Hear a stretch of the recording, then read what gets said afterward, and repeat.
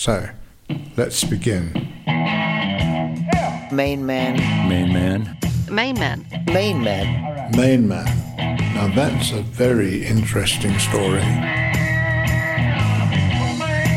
All the people that were working for MainMan were unusual. We were loud, ugly Americans, basically. Hello and welcome. This is episode 12 in our series that explores the history of MainMan, the groundbreaking management rights company that reshaped the rock and roll landscape in the early 70s. So because I was the advance man, I had to go find the gay bars, check out the clubs, and do the initial publicity and everything before the show arrived there. And I had plenty of time to do it because I'd fly in and the show would be chugging along in a bus or a train or whatever was on the ground. So sometimes I'd have like 3 days before they got there. MainMan was created by entrepreneur and impresario Tony DeFries, whose roster of talent included acts like Amanda Lear, Dana Gillespie, Mick Ralphs, David Bowie, Lou Reed, Mick Ronson, Iggy Pop, Mott the Hoople, and John Mellencamp. Ronson and I met very shortly after I started being managed by MainMan. I had gone to New York not knowing anything about the music business, and Ronson kind of took me under his wing and just asked questions and helped me with my first record. As we continue to hear from people who lived and worked with David and Angie at Haddon Hall, another regular visitor to Flat 742 South End Road in Beckenham, South London in the 70s was photographer Mick Rock, whose illustrious career with David began with his first full session at Haddon Hall for a Rolling Stone piece that included an interview and photographs of David in the hall and in the garden. At home in his studio in New York City, Mick begins by talking about his impressions of David when he first began working with him. Let me tell you, I think I had already... I'm very happy to say it wasn't just David Bowie that put me... I had already taken what I now regard as the best pictures of Syd Barrett by far. But that was a slightly different thing, and Syd was a mate of mine through Cambridge. But when I look back, you're going to understand, living it, I was a believer. I believed from the moment I saw him. Why did you believe me? I think... I love the music, and there was an intelligence about it. Not that Paul McCartney and John Lennon and Mick Jagger and all, Pete Townsend, very intelligent people.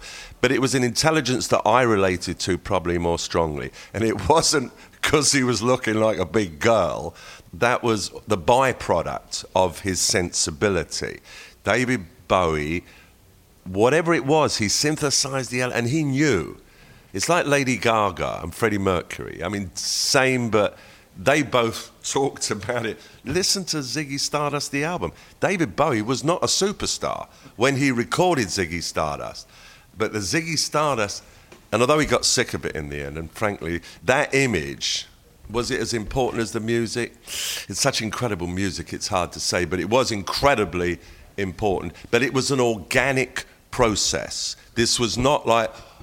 maybe you're talking a few days or a week ahead. This was not like master plan. It was eyes down, deep focus, and keep on going. And all this incredible stuff happened, including Mott the Hoople and all the young dudes. David was filtered, and I've got to tell you, you mentioned something once to David. If it interested him, he remembered. But he synthesized a lot of different elements. Mark was working one neck of the woods, because and David would do that too, with the boas and, that kind of girlier end of it. But then David also did that alien thing. And the alien thing, no one's ever done it. Marilyn Manson started to get there, but then the silly bugger started putting on garter belts. Now, David Bowie never wore a garter belt.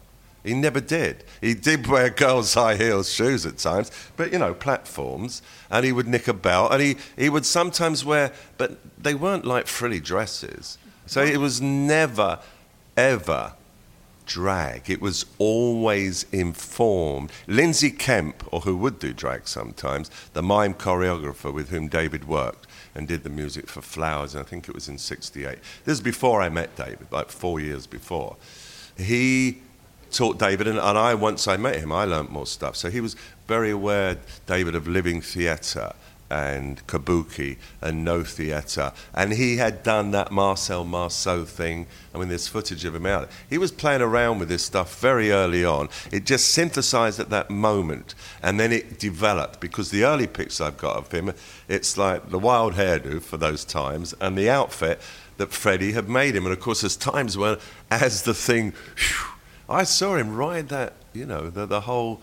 I mean, it was, looking back, it's quite fascinating what he did, and there was really no money around. I mean, there really wasn't. He hadn't made any money, any more than Lou or Iggy or Mott the Hoople had. And you go, well, I suppose it was done on genius, you know, and he was right at the centre of it. Mark, he never talks a lot about it, but I think Mark was, from what I can make out through later reading, had more of an attitude about David, especially when David started coming on, and Mark was already, you know, she was Miss Glitter. She was Miss Glitter, and she will always be Miss Glitter. But glam was something with a lot more resonance, and it did include a bit of Hollywood, and it included some of New York, and it was a rich thing. And David, you know, your genius is a legitimate word in his case. And I mean, it was exhausting. It launched me that period of time, and I saw it all. But after that, I needed to get away from it, because as sweet and charming as he was, you know, I knew that, you know, that was, he was a very nice man. Through your work with MainMan, you got to work with some great artists, including Lou Reed, and you photographed the cover for the legendary Transformer. What was your plan for that shoot originally? I was just trying to photograph him. I knew what he looked like, but he'd never had any strong pictures taken of him, like indelible ones. There's a lot of nice with the velvet underground, but you know, with his brilliance, did it matter how he looked? You say, well, it didn't hurt. Once I got that image, it did seem to help a little teeny bit. I'm sure it's such a brilliant album but who else was going to shoot it but me? Originally, I mean, David, Mick Ronson, Lou Reed. But it wasn't the original front cover. The back cover was conceptually going to be the front cover until I met David. I went with David. I don't think I'd met Lou before that night. He'd just come in. David, I was so excited. Lou Reed from the Velvet Underground, you know. You big girl, Mick Rock. But anyway, I was really, you know, I knew about Lou and Iggy. And certain people, Nick Kent knew about Lou and Iggy, that's for sure. There's certain elements of, like, you know, like loony hipsters in London did know. But not that many people did. I mean, we were the few, and I suppose we all loved it. But David was like that. He was a real fan. Look how he promoted them. I mean, Transform, of course, did transform Lou's life.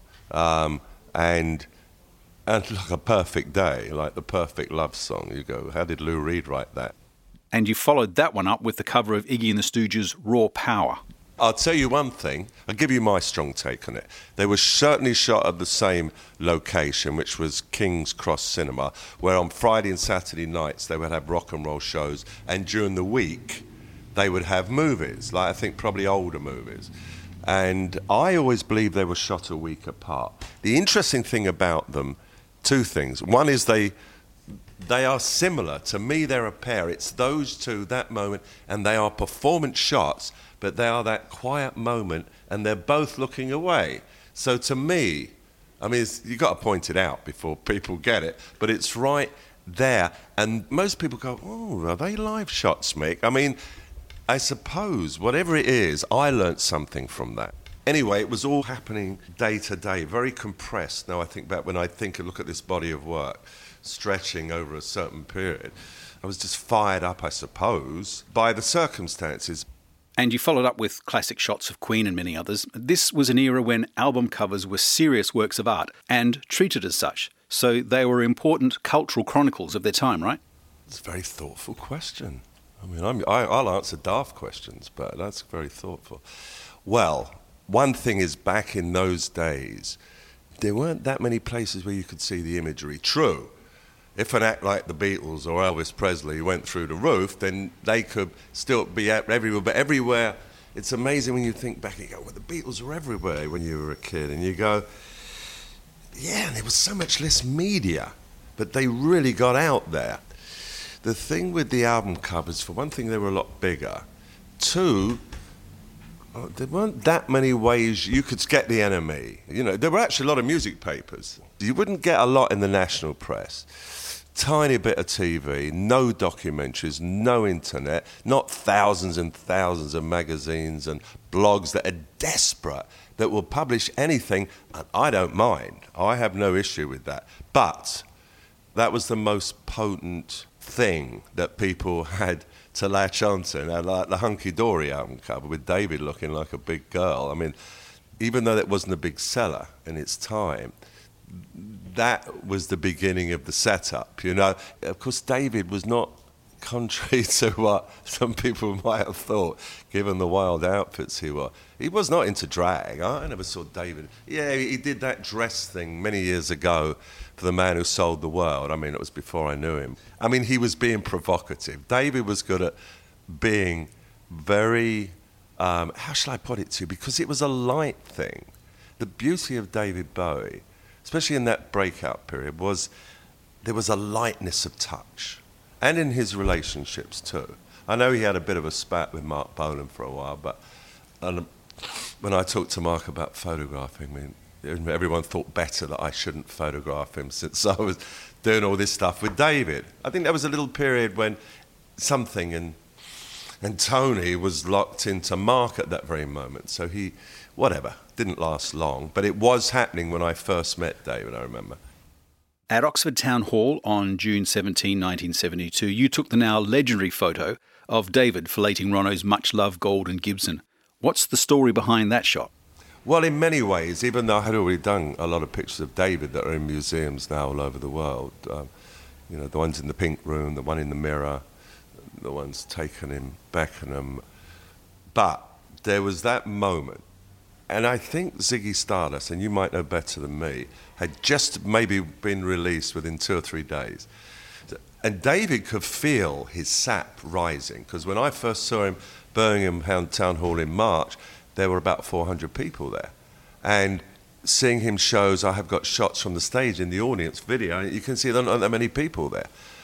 But it was so organic with him. Now I look back, you've got to remember how young I was, and what did I really know? I mean, Sid Barrett had been my mate, and I'd done some pictures of Rory Gallagher and the pretty things, but I had a certain sensibility that gelled with David's. There I was, Oxford Town Hall, bing, bang, bong, and I was David's mate and been hanging about and having very intelligent conversations with him. I think that was part of it too. Anyway, I bounded up to the side of stage for the encore.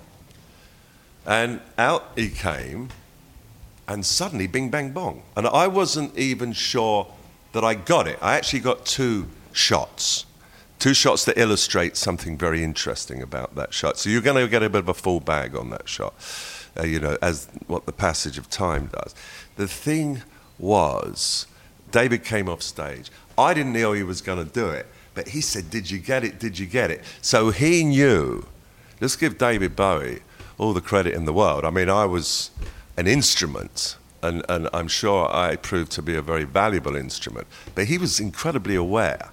I mean, I think that was what turned me on a lot with David, was this outside rock and roll awareness thing going on, that because of my Cambridge education, maybe it twisted my brain, but he could relate to all that. And that night I processed the film because he'd said, "Could you meet me at my manager's office at noon tomorrow?" He knew he was on the game trying to hustle that into Melody Maker. But Melody Maker had closed their books and they got ads. The only way they could get it in was to buy. Could you imagine that? The only way to get that shot at that moment in time into Melody Maker, who should have splashed it all over the front cover, which they didn't, was to buy a full page. But David knew. It was his instigation. And the timing of that and the release of the album, it timed with the gay liberation thing. It came in time with the girlification of us butch boys. And it was a guitar rock and roll gesture, like Pete smashing his guitar or Jimmy setting his on fire. And what he was really trying to do, as he pointed out many years later, he wasn't trying to go down on his knees. And there is an earlier phrase, he just wanted a bite mixed guitar. That was the gimmick that he'd thrown in out of the blue. But because of the way Mick swung his guitar around, he had to go down. If you look at the shot, he's not on his knees. His feet are splayed apart. So the biting was intentional. The fact that it turned into this thing, the fact that it turned into this shot that echoed around the business and it was somehow revolutionary and whatever it was. And it was just a little flash on the camera and got on a small stage in front of 1,000 people. Whatever it was, his imagination, he knew he was onto something. I took the picture, yeah. It was not credited, but the word got out, especially in the gay community, that Mick Rock had taken this racy rock and roll picture. But David did it. But then he would repeat it. That became a leitmotif. Not every show. I have tons of variations on that, including the one where Mick's standing over him, was straddling him, Butch, and David's on the floor, hunched up, playing the girl role. David was very astute at knowing what would get good press. Visually, his plan was unfolding beautifully, but importantly, he was also very articulate, and he had the sales pitch to back it up. I think that's another reason that David also, because he gave incredible quotes. I mean, if you stack all his quotes together from the 70s, it's probably better than John Lennon's, other than the fact that David wouldn't get, he stayed away from all that religious. But Leper Messiah, there was almost a moment of messianic grab, but whatever. I mean, it was an amazing thing to have happened to him.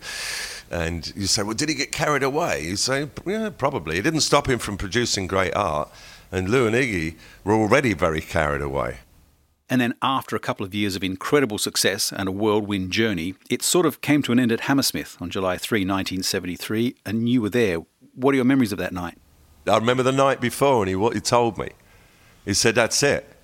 I mean, I didn't question him hard about it. I listened to David a lot and I accepted in an interested way. I said, oh, do you mean it? He said, oh, yeah. He said, that's it. I think he, in a way, emotionally, he was that drained that he possibly, and I can't speak authoritatively, because I felt I had an intuitive understanding of him, and I think he feels the same. But you can't, how far can you get into someone's brain? But he was a communicator. That I think, in a way, he felt that it sort of was the last gig. It's not that he was thinking, oh, bugger Ziggy, I'll go and do this next. I think it was, that's it. It's done. And then, of course, later on realised how could it possibly be done? And it was just the end of Ziggy. But he was Ziggy at that moment. He had, for a while, become this spaceman. And it was a wonderful thing to behold. But that's a hell of a lot to live with, I mean, getting out of bed in the morning and there you are, Captain Spacehead, And you remember, and you're a revolutionary too. I mean, a lot of people owe a lot to David Bowie. I think that's why his cultural resonance, as many records as he's sold, and as iconic as his records are, his cultural resonance. I think when Sid died, he went, this is pure playful conjecture. He went, yeah, I should have been not available to anybody. And then this myth just gets ridiculous, because look at Sid, he did, and he was over. And the myth of Sid Barrett. The thing about David, even though it might have been getting a little bit weird, and you can see that's a hell of a trap, especially people thinking that's you 24 hours a day. Yeah, he got carried away. In fact, he didn't get any more carried away than I did, and like I say, I'm just a photographer. Let me tell you something about him that's interesting, deeper than all, is at that moment in time, as Ziggy was breaking out, he took 3 acts. One was Mott the Hoople, who Island Records hadn't been able to give away. One was Lou Reed, and the first album was a complete dud on RCA, and the Velvet Underground albums were forgotten about, except for by the few, and Iggy and the Stooges. And Iggy, no one would touch him. And he waved his magic wand. Somewhere he wrote, produced, impresario, mixed, over those 3 things. And then there was Lindsay Kemp and little old me trolling along as well. The music had a certain... Well, look at the endurance of the music. There are some great photographs and fascinating articles, telexes and letters, all from the MainMan archive from the period that Mick was discussing. And it's all part of an ever-growing collection of memorabilia, a lot of it never seen before, that we're adding to the MainMan label website each week. Really fascinating record of a very exciting period in rock history. That's mainmanlabel.com. And on the website, you can also check out the other episodes in the MainMan series. In the next episode, we'll examine the birth of glam and the relationship between David Bowie and Mark Bolan, 50 years after the release of Ride a White Swan. I'm Des Shaw, and this is a Zinc Media MM Tech production. Thanks for listening.